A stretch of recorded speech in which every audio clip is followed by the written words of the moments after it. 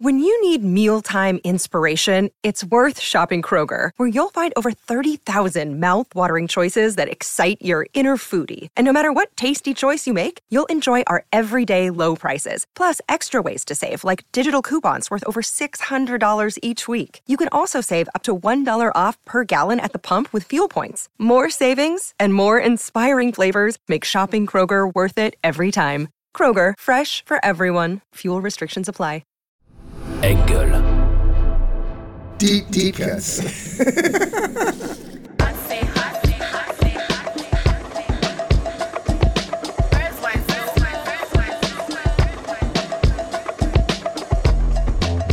Hello and welcome to Deep Cuts Lost and Found. We are on round number 10. The year is 1985. We are pulling together some of our favorite overlooked tracks, overlooked artists, songs that are really worth a second listen. I'm here with my best friends from Needham High School. We all graduated high school back in 1987. We've been sharing music with each other for many decades now, and we're doing it together with you. Welcome to Deep Cuts.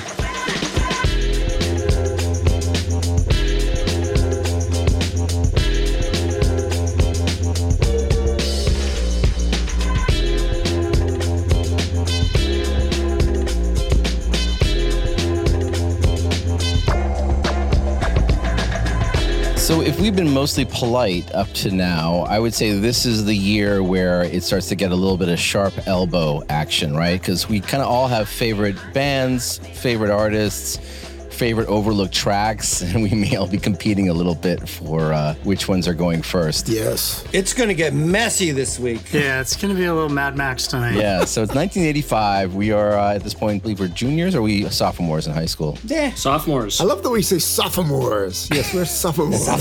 Sophomore. I think we're probably somewhere in, one of those two. One of those two. So it's a very interesting year.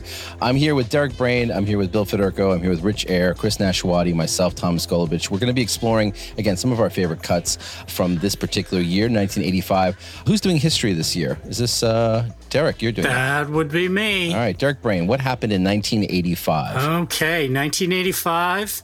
Wham were shaking their asses and New Coke was pissing off the masses. I was waiting for the rhyme. Oh, it's beautiful. You know it's time when Derek rhymes. Ronald Reagan was sworn in for his second term. Mikhail Gorbachev became the leader of the Soviet Union. The AIDS crisis continued to rage in America, at least. Violence in South Africa related to apartheid was raging. I was a kind of clueless suburban high schooler, but 85 seems like a crazy year. There were like all these, looking up the news from 85, there were all these like airline crashes and like terrorist bombings everywhere. I mean, it was bombings in Beirut and Spain and Northern Ireland. This is the year was the hijacking of the Kili Loro. I mean, there was just... I don't remember being terrified, but reading the news was like kind of scary. On a lighter note, the new Coke came out, a big kind of marketing disaster / scam. The first Nintendo console was released, the first version of Windows. It was a big year for musical activism. We had Live Aid, spearheaded by Bob Geldof.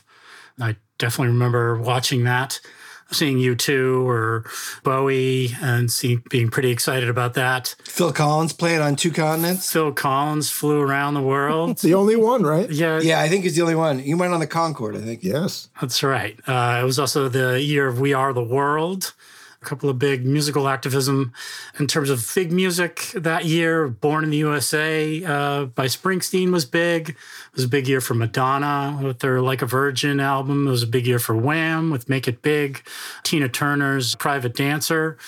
Big singles, again, Careless Whisper, Like a Virgin, stuff that we were kind of into, started getting up there in the charts. Tears for Fears got to number 7 with Everybody Wants to Rule the World. Simple Minds got to number 16 with Don't You Forget About Me, partially due to The Breakfast Club. Movie-wise, Back to the Future, Beverly Hills Cop, It's a big year for Sly Stallone with Rocky IV and Rambo First Blood. It was the year of Goonies. Big movie for us as a group personally was Fletch. It was the year. Yep. Year of Fletch. We could just stop and do the episode on that right now. Yeah. I know. We could do an hour on Fletch. Ready? Let's do the movie. I think Right. we can quote it. I'd be willing to bet you we could probably, between the five of us, quote every single line in the film and just almost compete to see who can kind of get the most. Absolutely. Yeah, I'm pretty sure we've done that a few times. Yeah. No doubt. Yeah. Multiple times. Many times. I don't know why that movie hit us so much, but it hit us in exactly the right spot. Because it's great. That's true. That's right. Great. Peak Chevy. And but again, you know, as is going to come up, there's lots of big albums. Head in the Door by The Cure, Tim by The Replacements, another great Chameleons record with What Does Anything Mean, Meet His Murder by The Smiths. Just goes on and on. But let's get into it. Yeah. Yeah, we're entering the real sweet spot, man. Indeed. I've said it before, and I will say it again. 85 is the greatest year in musical history. And this is where I think I dropped the mic, although I don't think our French producers would be happy about that. It's a very expensive mic. So I won't drop the mic, but I proverbially drop the mic right now. But why don't you start, Bill? Are you giving me the option? Yeah, I'll give you the option. Oh my goodness. All right. I will go. Did he pay you? I love it when he does who me. Who me? Really? You want me? Me? Oh. Who, me? Come on. Well, as Derek said, this is just an incredible year. I have at least 50 albums I could go through that are just incredible. And if I had to live anywhere, I think I would choose 1985. It was that good a year. I'm going to go with a song that's kind of the mantra for this podcast, which is Rubber Ring, because it's a song told from the perspective of music, really. The song is the narrator, and it's imploring you not to forget the songs that stood by you. It's got a funky little riff by Johnny Marr. A rubber ring is really a lifesaver or a life preserver. Songs as things that save your life. Tom has a different interpretation of rubber ring, I think. Tom uses a different interpretation. A slightly spicier version. But no, really, it's a life preserver. I mean, he asked you not to forget the songs that made you cry, the songs that made you smile, the songs that saved your life. And what's great is this song includes Frau Anneliese, Tom's Mutter, at the end of the song. And she says, you are sleeping, you do not want to believe. It also includes an Oscar Wilde quote, everybody's clever nowadays, which I think is from The Importance of Being Earnest. Anyways, this is just a great marriage of lyrics and music. Johnny Marr is phenomenal on this song. It's Rubber Ring by The Smiths. It's Deep Cuts, Lost and Found, round 10. The year is 1985.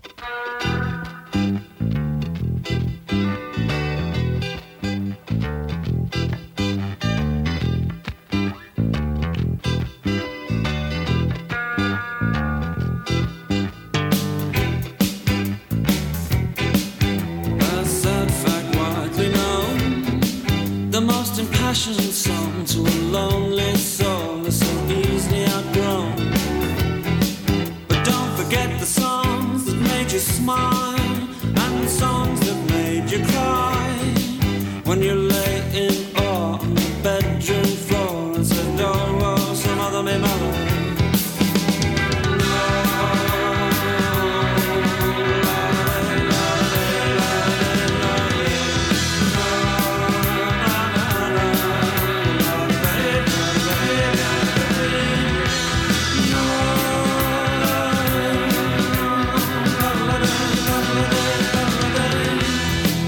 Of time and all of its crime is making me sad again.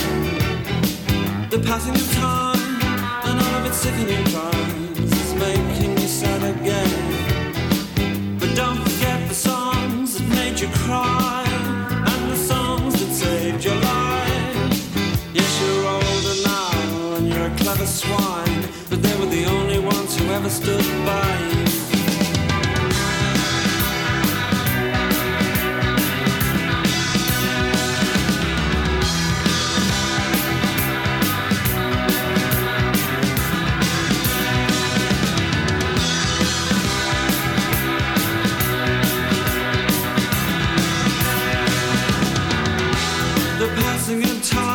Empty lives waiting to be filled. The path these empty lives waiting to be filled.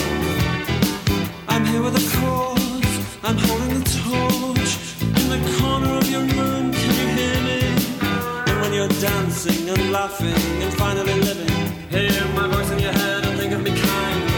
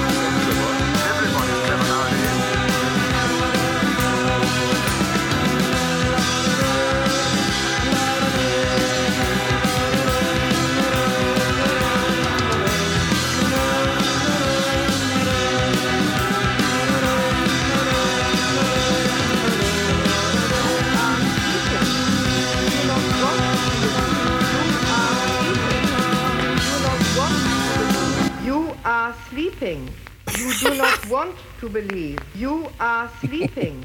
That is an inside joke. Yeah, you need to explain that to the audience. Tom's mom is from Germany. Yes, because not everybody knows Frau Anneliese, Tom's Mutter. She's German, obviously. And we've always joked that that is Tom's mom at the end of the song, which obviously it's... Because it sounds just like her. It does sound... It really does. It does. But it's actually from a Latvian psychologist. Ooh. Who claimed he could record voices from the dead. The Latvian psychologist's name was Konstantin Raudive. Wow. Ooh, you did some deep diving, man. I'm impressed. Wow. I did. Everybody's clever nowadays, as Morrissey sang. So I'm older now. I'm a clever swine. And I really do appreciate all the songs that stood by me in the years that got me through. So I love this song. It's great. It gives me a sense of gratitude for all the music that did so much for me. I mean, I feel like music has done more for me than I've done for it. And so I'm really appreciative of it. And I just love it. You're setting back the scales now. Yes. Happy to pay it forward. You're paying it forward. Payback time. And give props to all the music that got me through those awkward adolescent years. You weren't that awkward. It's a rubber ring. Thank you, Chris. That's true. Except when you bought that InXS beret. That was weird. Well, it paired nicely with my Depeche Mode scarf. Right. I like that beret. And you pulled it off. I think you pulled it off. I did. On that note, Rich, would you like to take the next song? It's very French. For the record, that was a rubber ring, not a cock ring, that song, right? Yes. It's a life preserver. I'm going to need a moment. Great song. That's the beauty of music. You can interpret it any way you want to. Okay. All right. This is a PG show. Not anymore. Is it? Fuck that. I think we just got the explicit rating. Yeah, Rich, where do you want to take us? 1985 was a difficult year for me. Yeah, I left you guys. Yes, you did. And in the middle of 1985, I moved from Boston to Seattle, which could have been Lake Wobegon to me at that time. It was I had no idea what we were doing or why, but so it's a bittersweet time for me. It ended up being worked out in the long run very well, but I think we were getting so tight. We had our little DJ business, and we're becoming good friends. We had this passion for music that was really, I think, still growing at the time when I left. So it was a difficult time. That said, stepped aside, and Tom and Derek took over. I think he stepped into the DJ business officially. No, Nash. No, that was me. I filled in for you, yeah. Mm-hmm. Whereas Nash did. Yeah. So it was difficult being thousands of miles away and watching all that unfold. So I'm going to play a lot of dark, really brooding, sad songs. That's all we listen to. And it was so hard to pick songs. No, they're not going to be dark and brooding. But I noticed they're pretty guitar heavy at this time, kind of bands that are turning away from the electronic synth. I try every week to pick a female band, but I didn't this week for whatever reason. But all of the bands that I picked have cited Susie and the Banshees as being one of their biggest influencers. So I just had to get that out there. The first pick, I'm going to not go with the song that I was going to do. I'm going to leave that door open for one of you guys to take one of the other picks that I had, if you'd like. The gamesmanship begins. I'm going to go with an album KG Move. with two brothers from Scotland. This was their biggest album, I think. Psycho Candy, This Is Jesus and Mary Chain, two brothers from Scotland, known for very short shows. All their live shows at the point were 20, 25 minutes. A lot of drugs and alcohol usually involved and a lot of beer bottle throwing. They'd actually play with their backs to the crowd. That was pretty interesting and fitting. So I feel like I'm turning my back on my Boston friends. But Wow.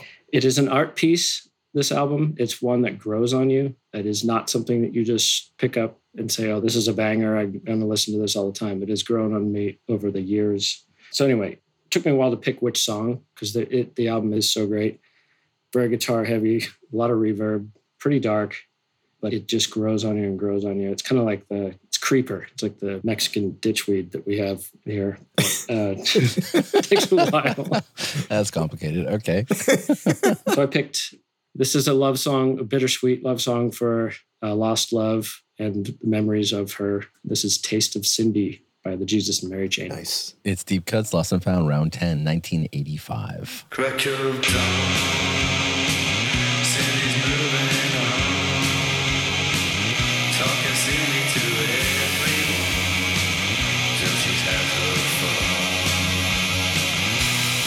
She and me, we twist the sun and sea, still she's talking to everyone, Cindy's had her fun. Though I've heard it before, still I need more and more, but I just can't get away. Cindy kills me every day.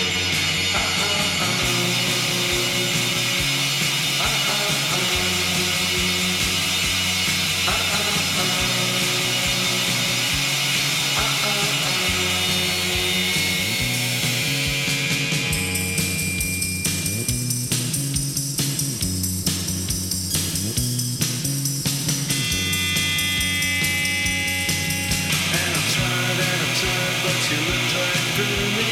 Knife to my head when she touched so sweetly. Knife in my head when I think of Cindy. Knife in my head, it's a taste of Cindy.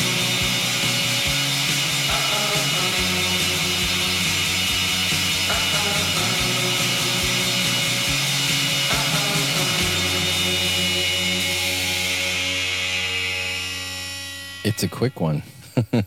Very efficient. Minute 42. Excellent. They're so great. I mean, it's such a weird combination of almost like real throwback, almost like 50s pop. Right. Yeah, Beach Boys. But just absolutely drenched and sloppy and I mean, some of the stuff is much crazier than this, but, you know, and has a sort of like Phil Spector wall of sound aspect to it, too. I mean, it's such an interesting sound. It's like the Ronettes underwater. Yeah. You know what I mean? It's like really, yeah. It's like a poppier version of Suicide in a weird way, like just kind of influenced by the same bands, I hear that. Yeah. I hear that. but Yeah. kind of spit out in a different way. But I mean, apparently the Velvet Underground was kind of what got them off their butts. They heard the Velvet Underground. They're like, that's it. That's kind of what we're shooting for. But they don't necessarily have a punk sound, but they had a punk attitude in that they kind of went into starting a band before they really knew how to play. And I think at the point at which they put this record out, no one would consider them accomplished musicians at all. But they had a vision and they made this sound that was a lot of people see as real touchstone. This is actually part of what I found interesting about this time period is that there are certain bands that have almost professionalized. I think like New Order's Low Life is the most kind of commercially accomplished record that they had done up to that point. I'd say probably The Cure's Head on the Door was also a record that felt very kind of commercially accomplished.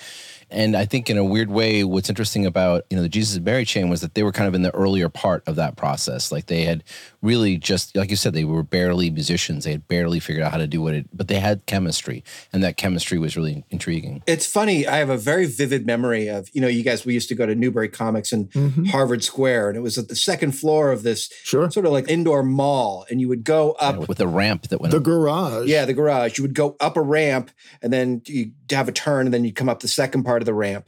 When you turned around the second part of the ramp, you would see all the posters that they had in the window of this store.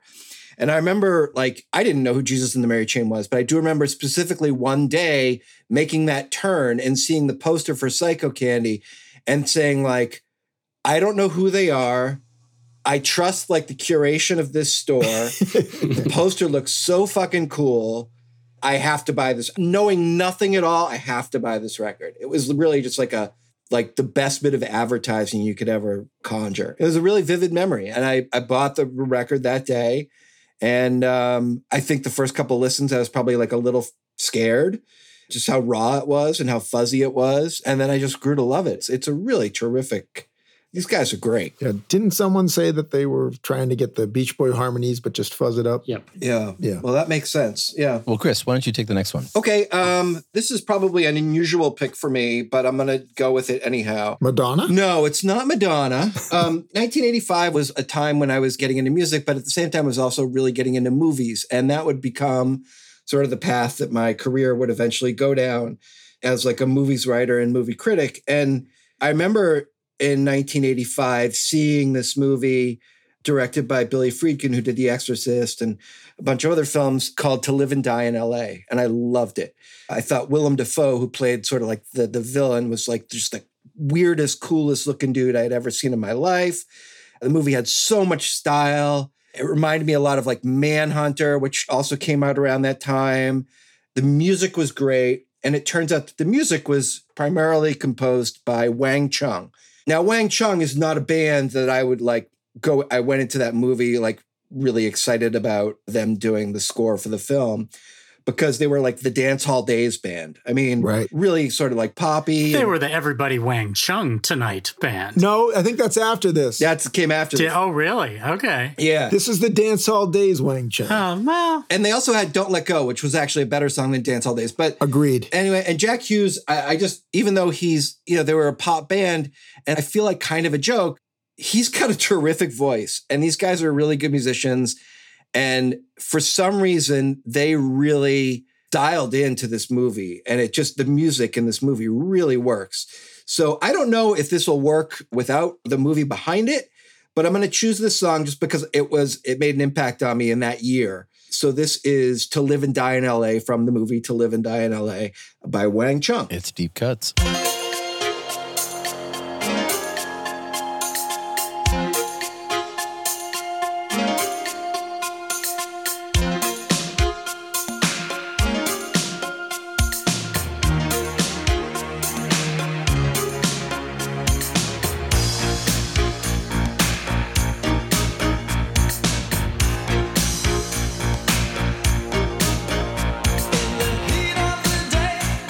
Every time you go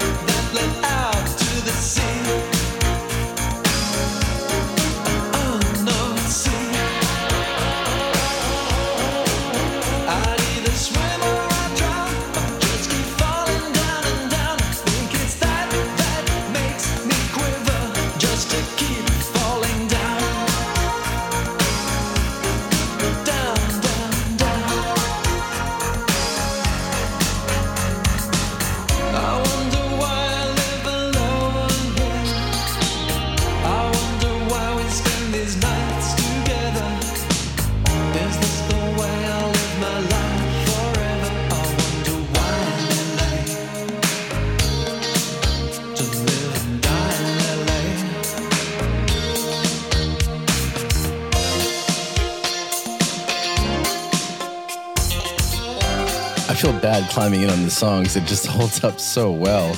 I love how the keyboards in this particular track are kind of like almost like a Rolling Stones hook. It's so catchy. It's like a really great hook.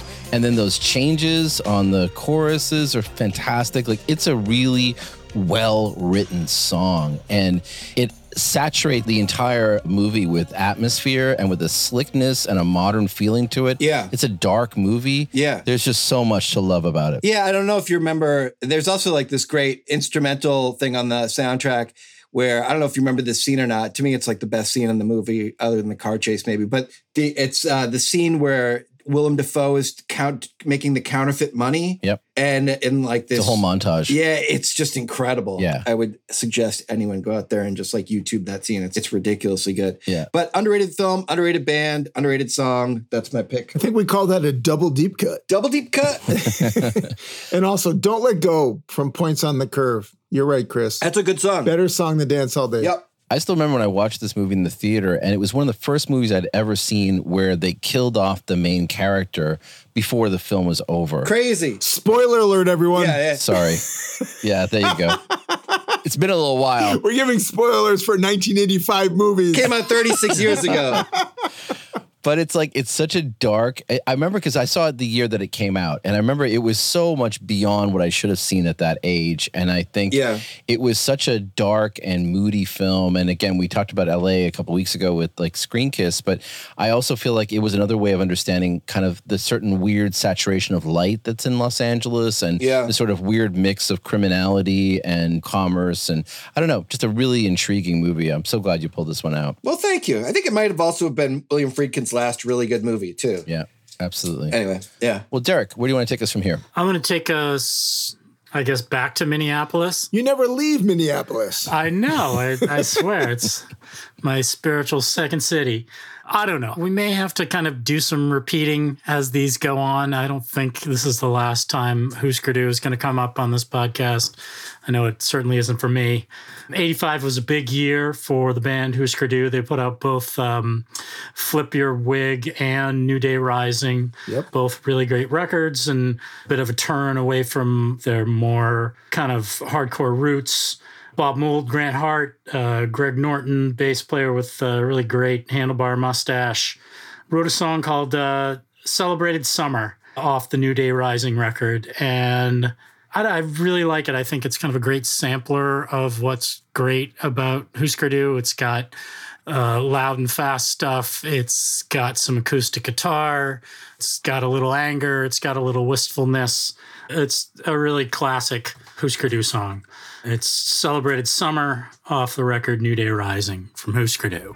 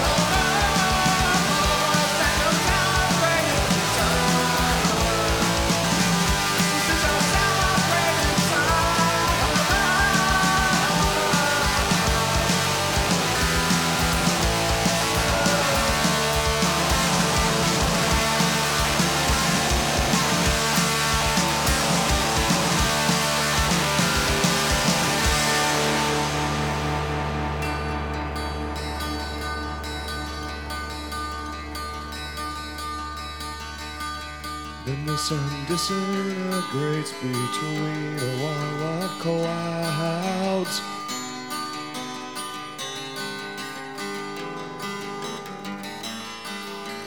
My summer where I winter at, no one is allowed there.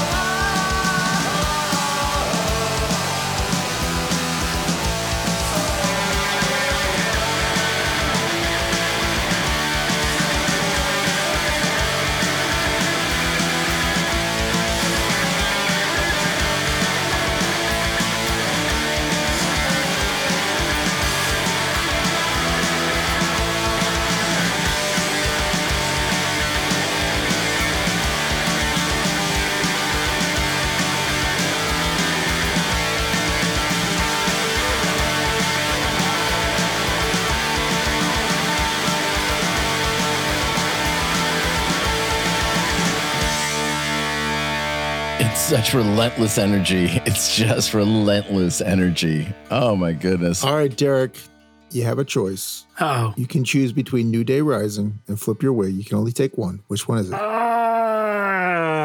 Flip Your Wig. Me too. Wow. Okay. Flip your wig. I mean, you know. Green Eyes? Yeah, I hear you. Yeah, I chose a song tonight off New Day Rising, but it's pretty great. Yeah, absolutely. Great song. What a year. Yeah. So I'm going to go with a weird one. Keep it weird, Tommy. Yep. I'll just play it and then we'll talk about it. Hopefully you like it. It's Deep Cuts. I like that. Drama. Are you going to even tell us the name or the artist? No, let them just drop it. Roll it. There you go. Ooh, this is a first, ladies and gentlemen. I hope you enjoy it. Deep Cuts, Lost and Found, Round 10, 1985 is the year.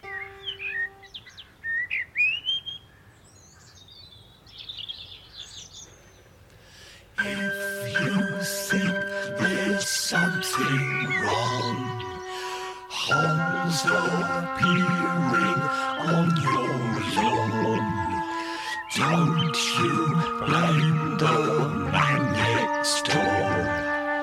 It's not him. Flowers walk from place to place. Dark spot moves around your face. Objects vanish without trace. It's not you.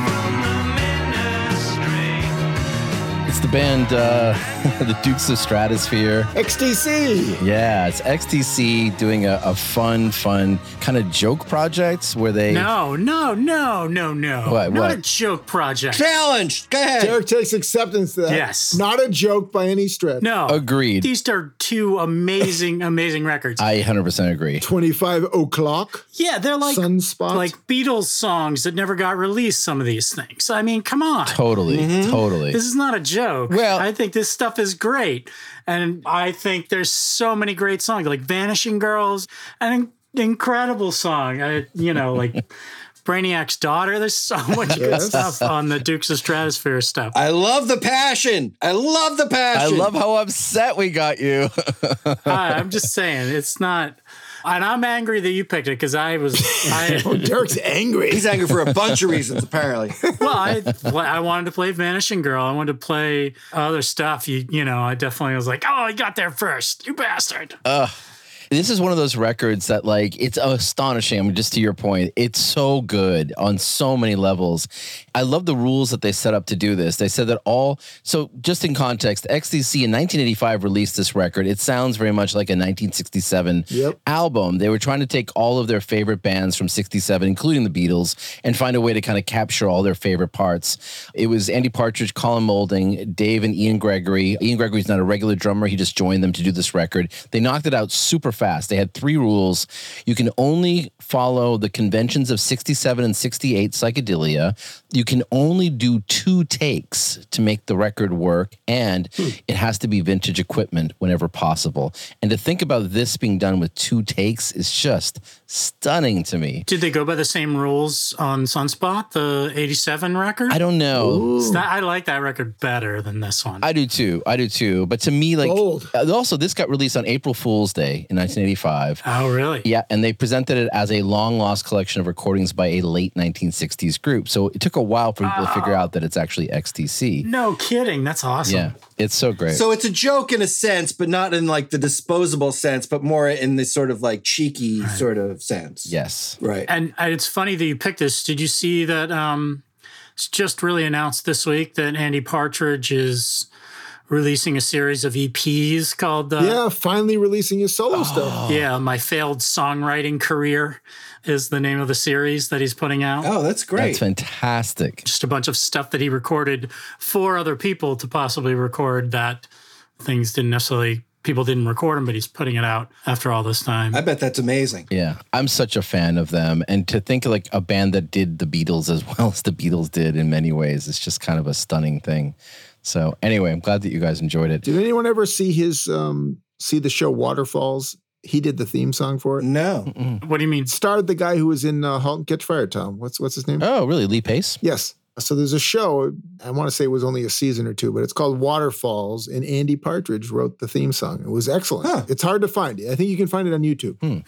Good to know. Well, Billy, you're up next. Where do you want to take us? Oh, good God. Can I steal the prefab sprout from you? I know you have it on your list. Don't ask. Just do it. Exactly. Don't ask for permission. Ask for forgiveness. All right. That's right. All right. So I'm going to do it. What the fuck? There you go. I'm doing Prefab Sprout, which is probably Steve McQueen is probably my top 5 album of all time. I think this album is fantastic. Tom last week played Screen Kiss by Thomas Dolby from Flat Earth. This is really continuation of that because Prefab Sprout used Thomas Dolby to produce this record, and he was kind of the 5th prefabber in the band. And his sonic fingerprints are all over this song. I'm choosing the song Desire As, which has some really cold lyrics. I've got 6 things on my mind, and you're no longer one of them. That is cold. Certainly a put down of his object of affection, but I think it's equally a put down of himself. Paddy McAloon's great with his lyrics and had unusual songs. I guess Thomas Dolby overheard or was listening to some of the songs from Swoon from Prefab Sprout's first record and said, I'd love to work with you guys. And Paddy gave him like a collection of 40 plus songs and said, I don't know, do what you can with these. And he came up with this record. And the result was Steve McQueen, which I think is Prefab Sprout's best record. This album is just phenomenal. This is Desire As by Prefab Sprout.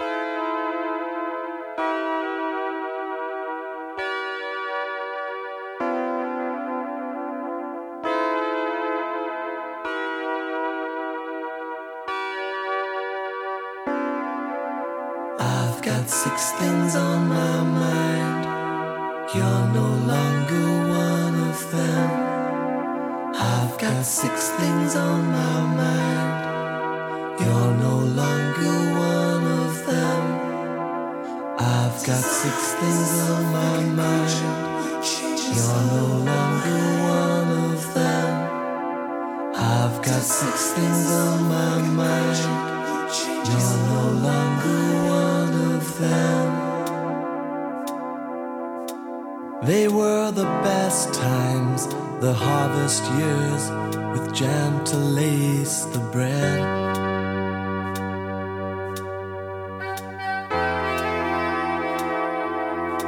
So goodness knows why I'd throw it to the birds.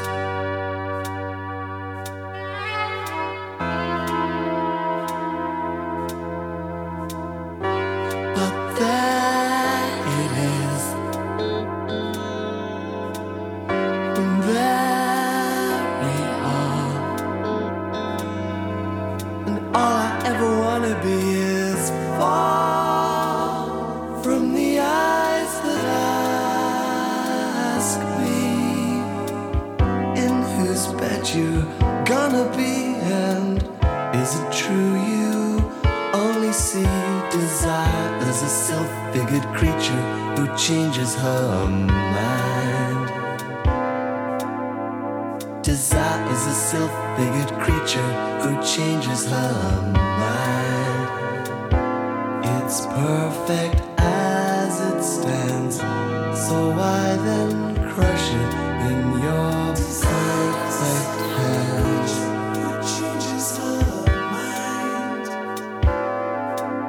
I've got 6 things on my mind. You're no longer one of them. I've got 6 things on my mind. You're no longer one of them.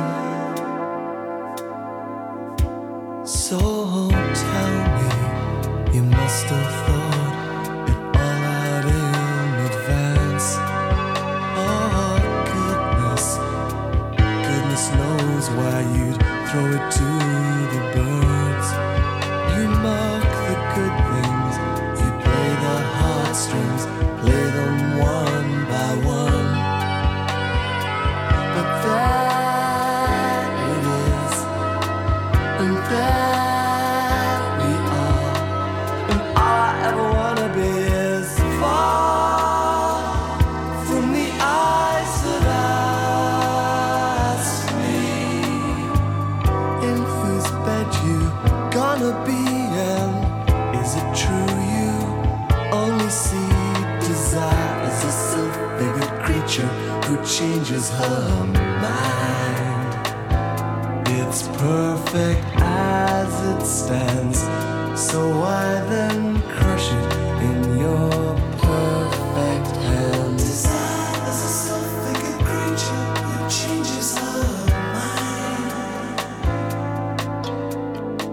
It's hard to climb into this song. I just love this song so much. Yeah, Tom and I both chose this song, so it was just a race to see who would get it out first. Yeah. It's interesting you mentioned the Thomas Dolby thing last week, and I think like if I had any criticism against Thomas Dolby is that he'll tend to be a little bit too intellectual and too clever at times. Mm-hmm. And I feel like Paddy McAloon is so emotional. And if you think about the songs on this album, like Farron Young, Bonnie, When Love Breaks Down, Goodbye Lucille, it's just, and then this record, which is really at the end of the record, it's the second to last song on the album. Mm-hmm. He has such a warm and genuine voice, and the lyrics are clever, but they're not intellectual the same way that some of Thomas Dolby's stuff is. And I think for us, being kind of sensitive kids, I think we really responded to it in the sense that it's a record of its time, but it's also one that feels about adulthood and it feels about adult relationships. Even if we hadn't had them yet, it felt the sense of yearning of getting there. And I just love this album so much. Was When Love Breaks Down the single on this? Yes, which they released multiple times. Yeah. Kept flopping and flopping and then eventually became somewhat successful on MTV. Yeah. What's amazing is these songs were written while Paddy McAloon was a teen. Yeah. Yeah. He wrote like an adult, but these were just a collection of songs he had. He threw them to Thomas Dolby and said, make of them what you can. And I didn't know that story. That's really interesting that he just like handed him this, I think Dolby heard him on BBC and says, I'd love to work with you. And Macklin said, I don't know, here, see what you can do with these songs. Yeah. And Macklin has sort of a Cole Porter sort of quality to him. He writes a lot of Tin Pan Alley type stuff. Yeah. And a lot of weird, wacky changes. Like if you listen to his first record, Swoon, there's a lot of dramatic changes in songs, and some of it works, some of it doesn't. But Dolby really made it all work perfectly on this record. And for that reason, it's probably my favorite record of 85. Yeah. I also love Wendy Smith's vocals, her backing vocals, the way they kind of pair off of each other. It feels like there's so much vulnerability and so much collaboration in the story. It's just it's a stunning. I'm so glad you played it. Anyway, I'm all weepy. One of us was going to play it. Great album. Yeah, one of us was going to drop it. So, Rich, where do you want to take us? I was debating going with the Scottish theme or with the brother theme. Do you have Scottish brothers? I have Welsh identical twins that I could pull out. Yeah. Perfect. By the name of Ashton. What are their last names? I'm going there with Jay and Michael Aston. There you go. Yes. Yeah, I think they ended up suing each other at the end of their career. It didn't end well for the brothers. Anyway, 1985, they had this album called Immigrant, and I listened to it quite a bit. I'm not embarrassed to say I really did like this album. They ended up getting big with their next album, Desire, I think, in 86 or 87. But that's not really what makes them interesting. I think the story, when I started digging into a little bit, Gene Loves Jezebel is, the name of their band comes from Gene Vincent, who was a rockabilly somewhat star in the 50s and 60s. He had a song called Jezebel. Hit was Bebopalula, which we all know and love. Yes, sir. But I think he was a bit of a problem, and he's a bit self-destructive and a bit of a drunk. And this is interesting. He ended up in 1968 taking shots, shooting Gary Glitter. Oh, well, that worked out well. With a gun. With a gun. Wait, what? And he missed him. And he completely missed him. Was he going all Aaron Burr? Wait, did you just say the guy from Gene Loves Jezebel shot Gary Glitter? Sorry. No. Gene Vincent, who Gene Loves Jezebel is named after. Oh, okay. Sorry. It's like a Rubik's. So I spaced out there for a second. I was like, what did I just hear?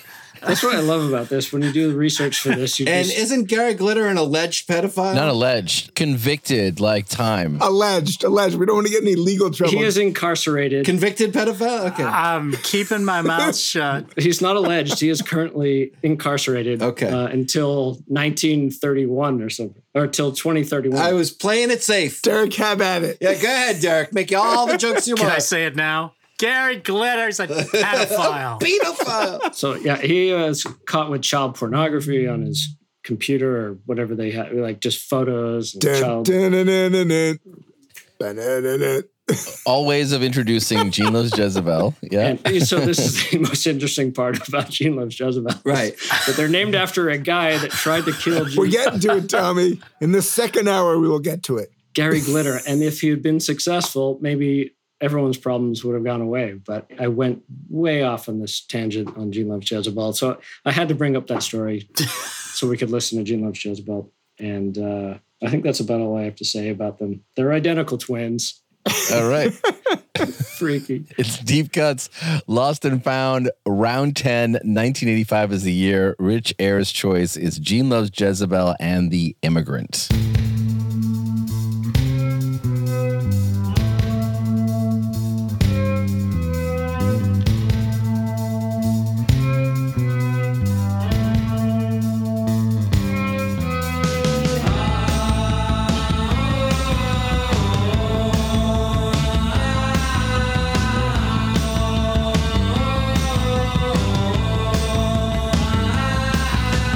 I must go now, leave this place.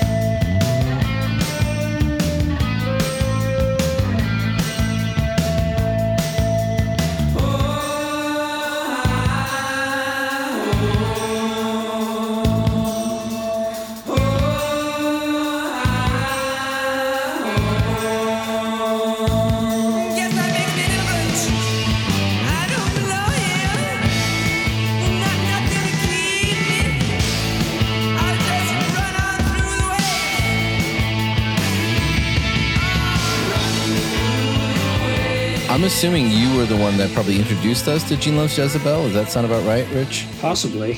Yeah, it's possible. I don't remember, though. No one else wants to take credit for it. Wasn't me. I remember I had the record Desire, but I don't remember. Yeah. Well, Rich, kudos to Rich for going with the record before their hit. Yeah. Well done, Rich. That was certainly before I knew them. Immigrant, Cow. Cow was a good song. Yeah. Wait, who did they open for that we saw them play for? Oh, good question. They opened for someone we saw. UMass? You're right. No. No, in Where was it? Where? A Boston show in high school. They opened for, I couldn't tell you. They did tour with New Order at a certain point. It might have been a New Order show. There was stuff about in the Peter Hook book about how crazy the backstage scene was with the Gene Loves Jezebel guys. Peter Hook was like, I thought we were crazy with bringing women backstage. Those guys were But those Ashton boys. up to no good compared to us. Right before COVID hit, they opened for The Alarm. Oh, there's a double bill. Oh, geez, that's depressing. Maybe it was an alarm show. Maybe it was the Strength Tour that we saw them. I didn't see the Alarm show. It was definitely someone I saw. Anyway, this is inside baseball that people don't care about. Yes. Yeah, this is stuff for the bonus show that folks will want to listen to. Yeah. There you go. If you want the 8-hour bonus show where we try to figure out what band played with what band. Yes.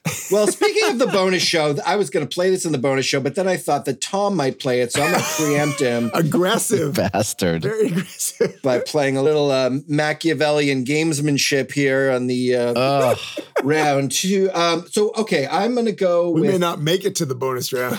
I'm going to go with The Fall. I am not the world's, you have to have a degree in Mumbling? Kremlinology to figure out The Fall and the various band members who were in the band at various times. I could not tell you who was actually in the band during this nation's saving grace, but I can tell you that it is one of the, if not their best album. True. And the song that I'm about to play is just got the snakiest, most infectious bass line to it and gets squiggly guitar. I just love this song. Not a lot. It's very repetitive, but it just really, there's something about it that really triggers whatever hormone gets released by amazing music. Dopamine, I guess. So this is LA by The Fall, and it is my favorite song of theirs, and it came out this year. So let's hit it. It's Deep Cuts, Lost and Found, round 10.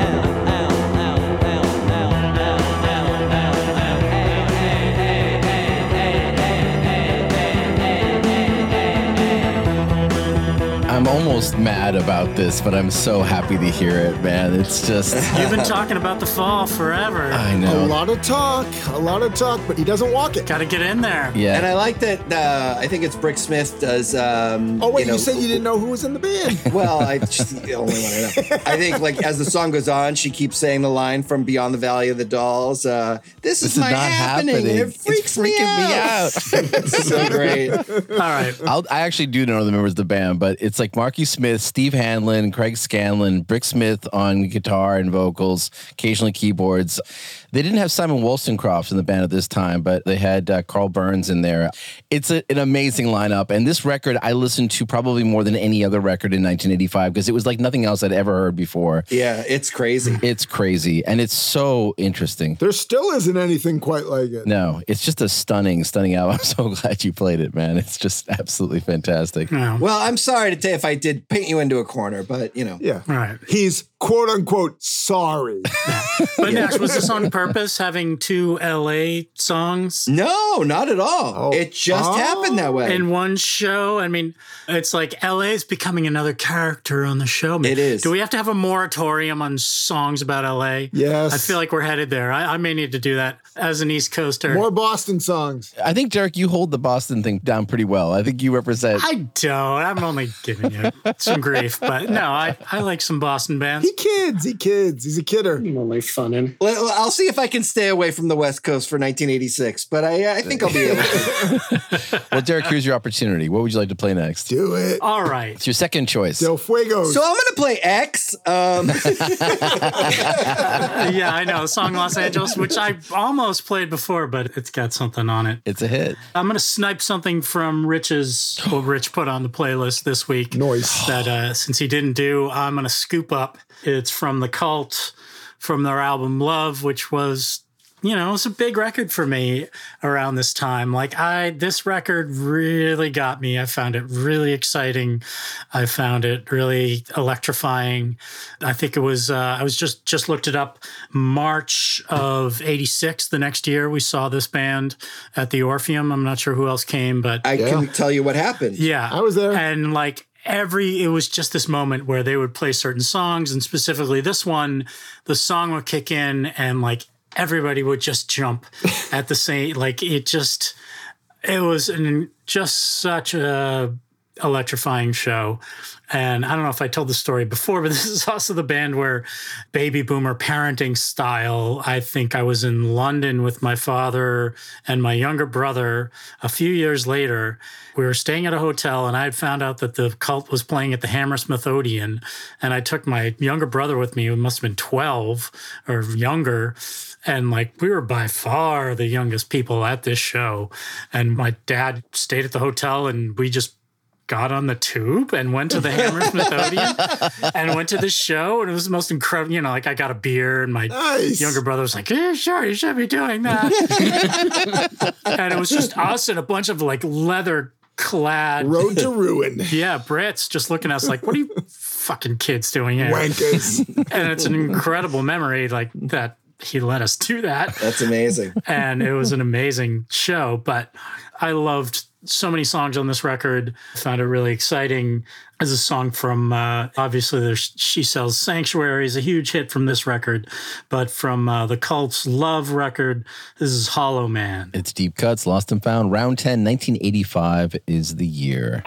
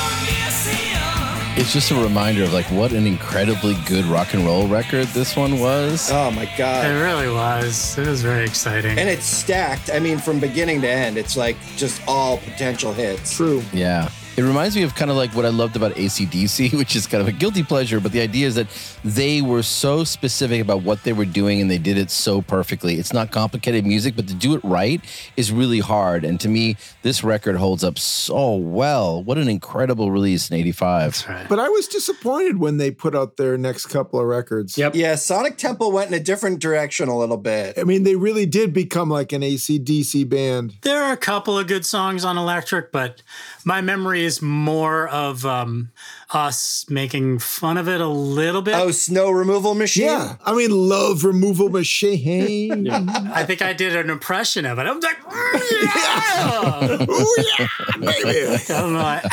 I don't think I could do it anymore. This but- was their best album for sure. Yeah. I mean, this is the height of their accomplishments. Yeah. Yeah. Oh, yeah. Same drummer as Big Country on the crossover. Oh, really? Oh, no kidding. Mark Brzezicki? Mark Brzezicki, same drummer. Get out. Did not know that. He played on every song except for She Sells Sanctuary because they let their drummer go. See, I did some notes because I was prepared to actually do this song. Get out. Wow, but that's a good factoid. That's a good nugget. Yeah. Yeah. Yeah. Yeah, if only Derek had done a little research. Well, I mean, Ian Astbury's got the whole kind of modern, He was the Jim Morrison of the 80s. Native American Jim Morrison thing, but I always liked Brett Duffy.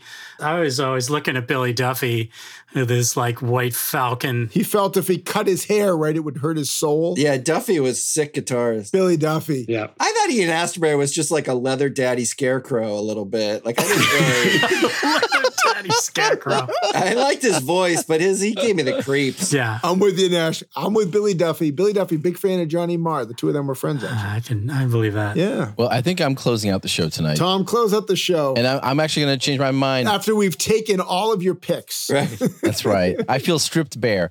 I'm going to play actually a song from Seventh Dream of Teenage Heaven by Love and Rockets. Yeah. Oh, good for you. Nice. Nice. Yeah, this is their debut. Again, this is sort of the ashes of Bauhaus and later Tones on Tail, and then Love and Rockets kind of formed once Peter Murphy left Bauhaus and they kind of reformed as this band. I got this album as a bootleg cassette in Yugoslavia, of all places. I was there in the summertime, and they used to have a lot of bootleg versions of songs. And for whatever reason, I didn't bring a lot of music with me, or the music that I brought with me, I guess I didn't listen to as much, but I listened to this a lot. So I spent my time on this little island called Ige on the Adriatic coast and literally ran around with nothing but shorts and sandals and listened to this song on headphones constantly. Sandals or espadrilles, Tom? Be honest. Sexy. It might have been espadrilles, actually. Good call. Okay. When you say shorts, Speedo. It may have been a Speedo. All right. all right. I'm not saying it's an attractive look. Ladies and gentlemen, try to pretend that didn't just Imagining Tom in Speedos and an espadrille is enough to send all of our listeners away.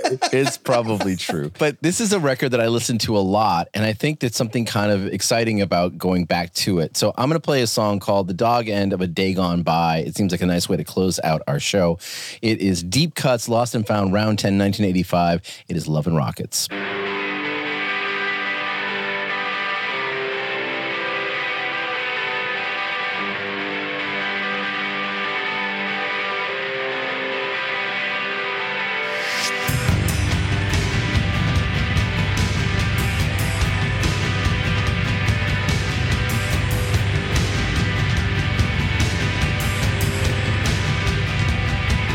There's a man on the corner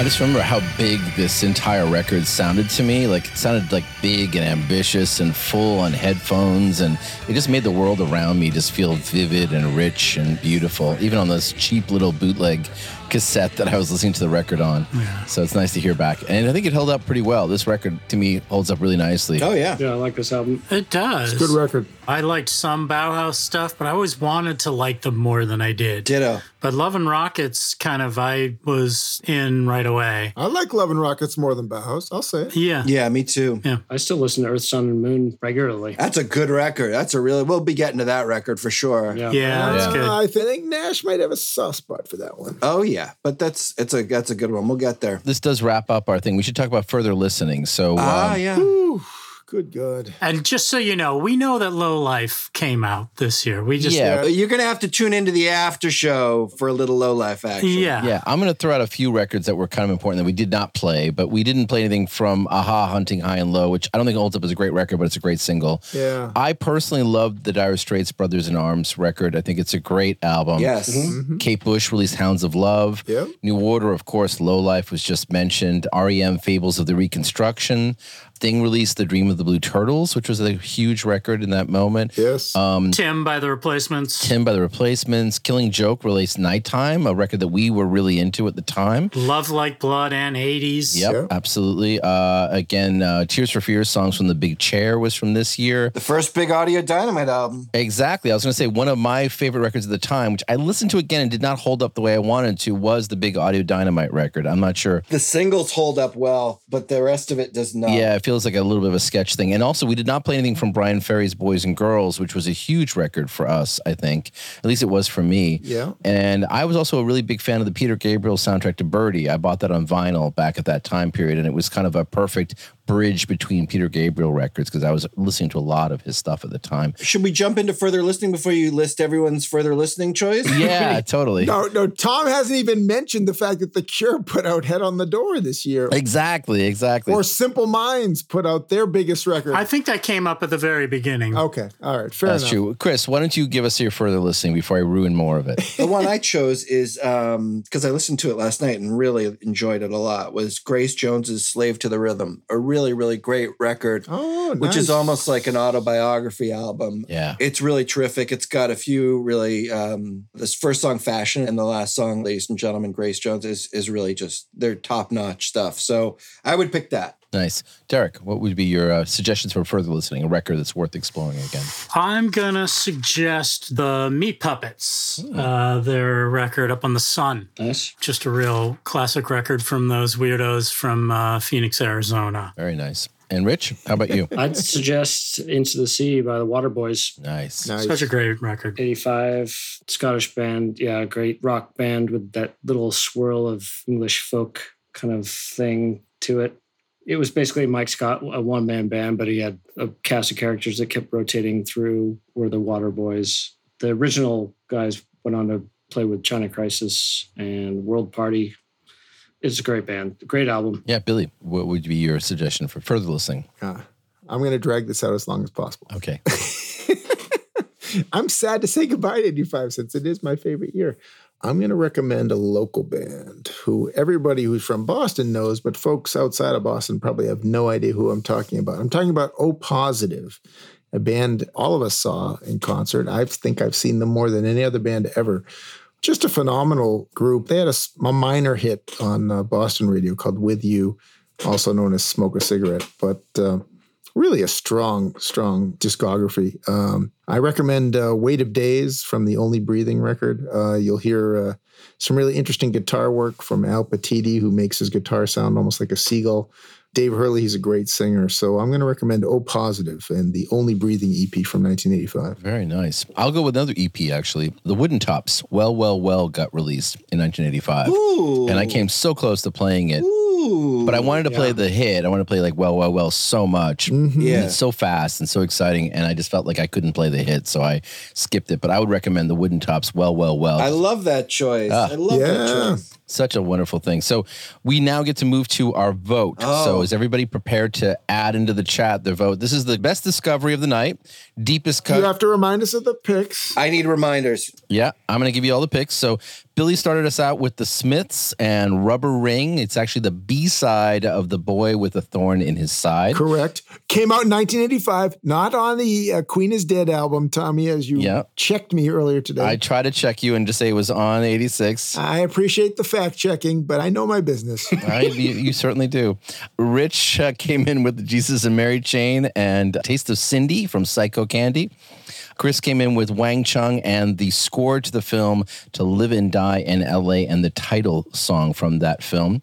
Derek came in with the Husker Du Band and Celebrated Summer, New Day Rising. The Husker Du Band. Those Husker Du fellas. Hey. And I came in with the Dukes of Stratosphere, an XTC side project, not a joke band. Mole from the Ministry is the name of the song from 25 O'Clock, their EP, debut EP. Billy came in with Prefab Sprouts, Desire As, Stole It Right Out From Under Me from Steve McQueen, also known as Two Wheels Good, one of the finest records of the year as far as I'm concerned. Rich came in with Gene Loves Jezebel and the title track from their album, The Immigrant.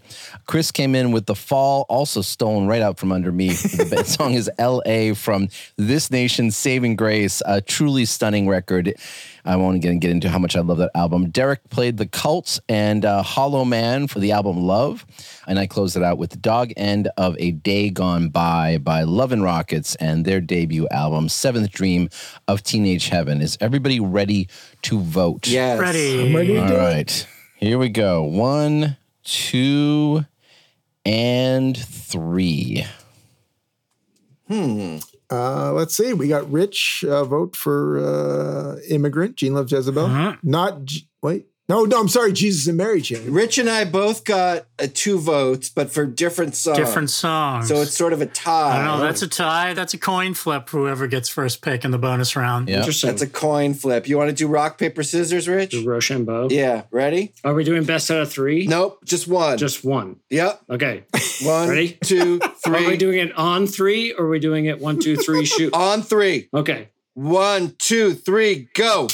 Damn it. No, I got scissors. You got rock. You win. Oh, Wait, no, your rock broke his scissors. So, Rich, you won. I did win. Yeah. Yeah. Yes. It's like Bart on The Simpsons. Come on, rock. Nothing beats rock. So those of you who want... Paper. Yeah. Those of you who want to check out, Rich will be the leadoff hitter on the Patreon page where we do one more round from 1985. What a stunning year. On behalf of Derek Brain, Bill Federico, Rich Eyre, Chris Nashawati, myself, Thomas Golubic, thank you so much for hanging out with us. We have certainly enjoyed this thing. Oh, what did I miss, Billy? You're giving me a... Social media, my friend. Oh, social media. My bad. Please. How do you find us? Yeah, so check us out on Twitter, Deep Cuts Lost and Found. And as Tom just mentioned, for the bonus round, check us out on Patreon. Exactly. So on that note, thank you so much for hanging out with us. I hope you've enjoyed the show. Crazy. We'll be back next week with, believe it or not, 1986. That's right. It's like right at the cusp of the end of our high school experience, I'm sure. You know, Tom, that's a good point. This is really I'd say the beginning of the end of New Wave. I mean, we have Live Aid. Everything gets kind of earnest at this point. And I think we've kind of crested.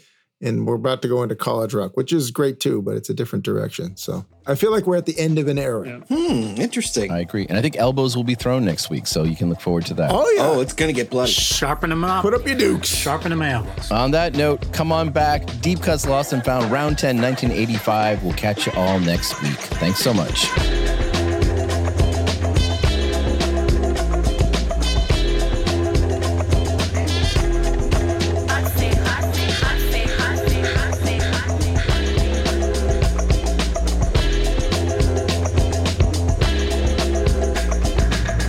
Deep cuts.